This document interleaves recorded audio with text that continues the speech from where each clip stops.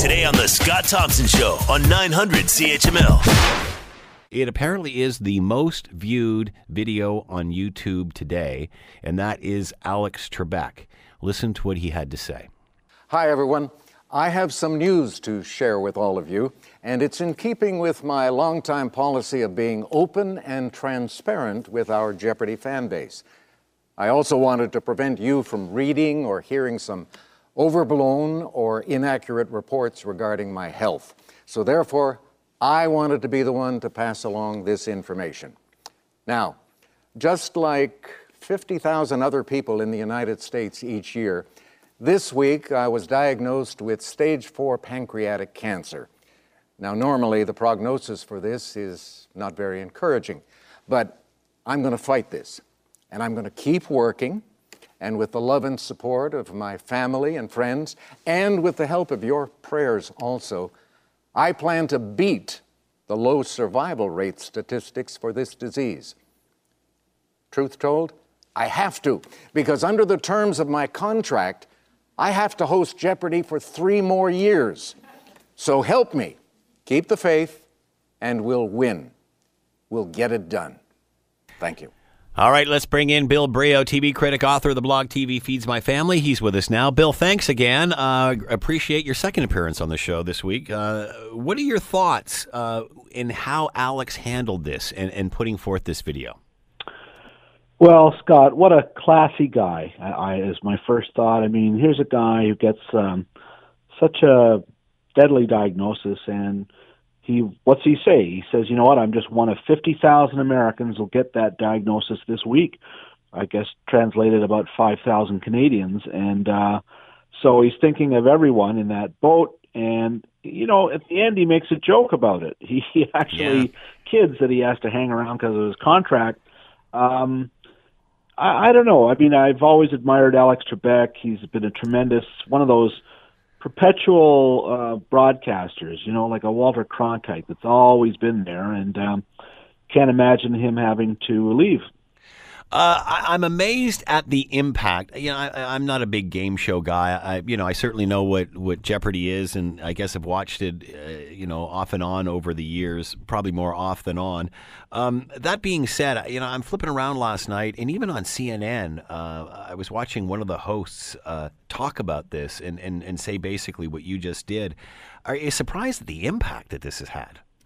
No, and you know what? You don't have to have ever watched Jeopardy to have been impacted by Alex Trebek. Because it's everywhere in pop culture. He's everywhere. So if you watch Saturday Night Live, they've goofed on him, or SCTV, Alex Trebell from Halfwits.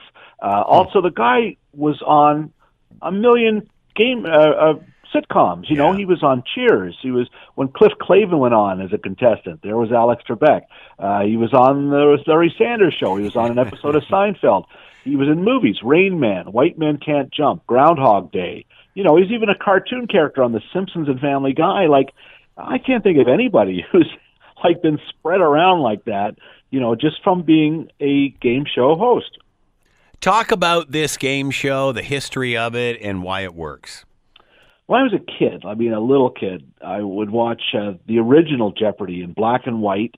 It was hosted by this guy, Art Fleming, and the board was like this big wooden board with cardboard cards that somebody behind would pull up the numbers. Yeah. And then Trebek, Merv Griffin invented the game.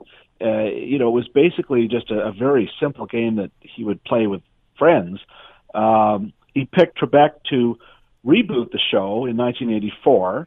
And it's been on for 35 years. Alex Trebek he's been on TV in one role as a one-show host longer than anybody. He beat Bob Barker's record about 5 years ago. So, it's just, he's a constant on television. Yeah. You talked about Merv Griffin, this being his game. Did he not create this and Wheel of Fortune? He did, yeah. Like Wheel of Fortune was basically playing Hangman. Hangman, yeah. And he wrote the think piece, the music, and Merv Griffin made a fortune off of these two shows. They're still enormously popular. Yes TV has rights to them now in Canada, and it's by far their highest rated TV show. It's always been the great supper time lead-in just before prime time to whoever has this show. So it's an amazing record for both those series. So how long has Alex Trebek been doing this now?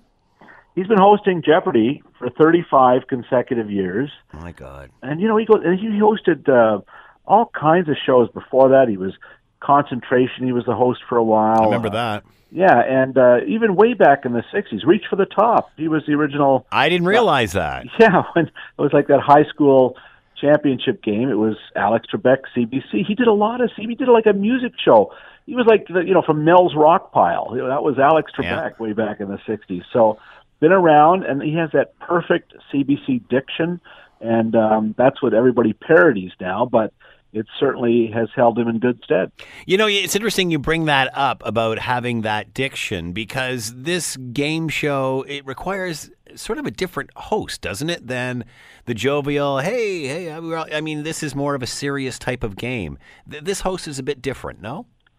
Oh, absolutely. I think if you flip Pat Sajak and Alex Trebek, it wouldn't work. Yeah. Sajak would joke and have a conversation and just be laid back. No, you need a guy who is alert and correcting people. You need a teacher. And Trebek has had that gift of being very studious, but not smarmy.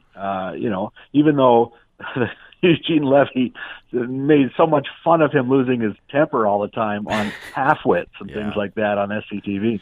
Why the different host for Wheel and Jeopardy? Are they two different games? Could you not have a serious host on Wheel? Or is it just that one's more of a brainiac game than the other?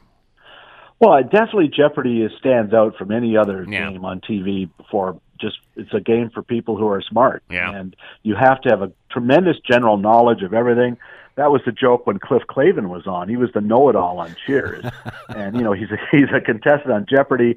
And, of course, he's cleaning up. He knows everything, but he gets the last question wrong. Yeah. And, that's the funny part. But, you have to, if you want to be a contestant on that show, you have to go, you have to take a written test, you have to, it's hard. It's like, writing exams. So it's not just anybody can walk onto that show.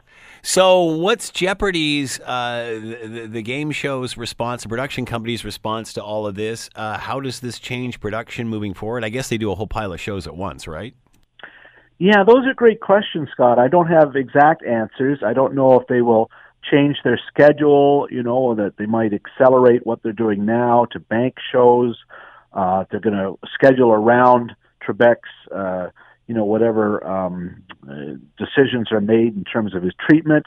I'm sure they will do that, but I don't have any details about it. 78 years old. A surprise he's made it this long.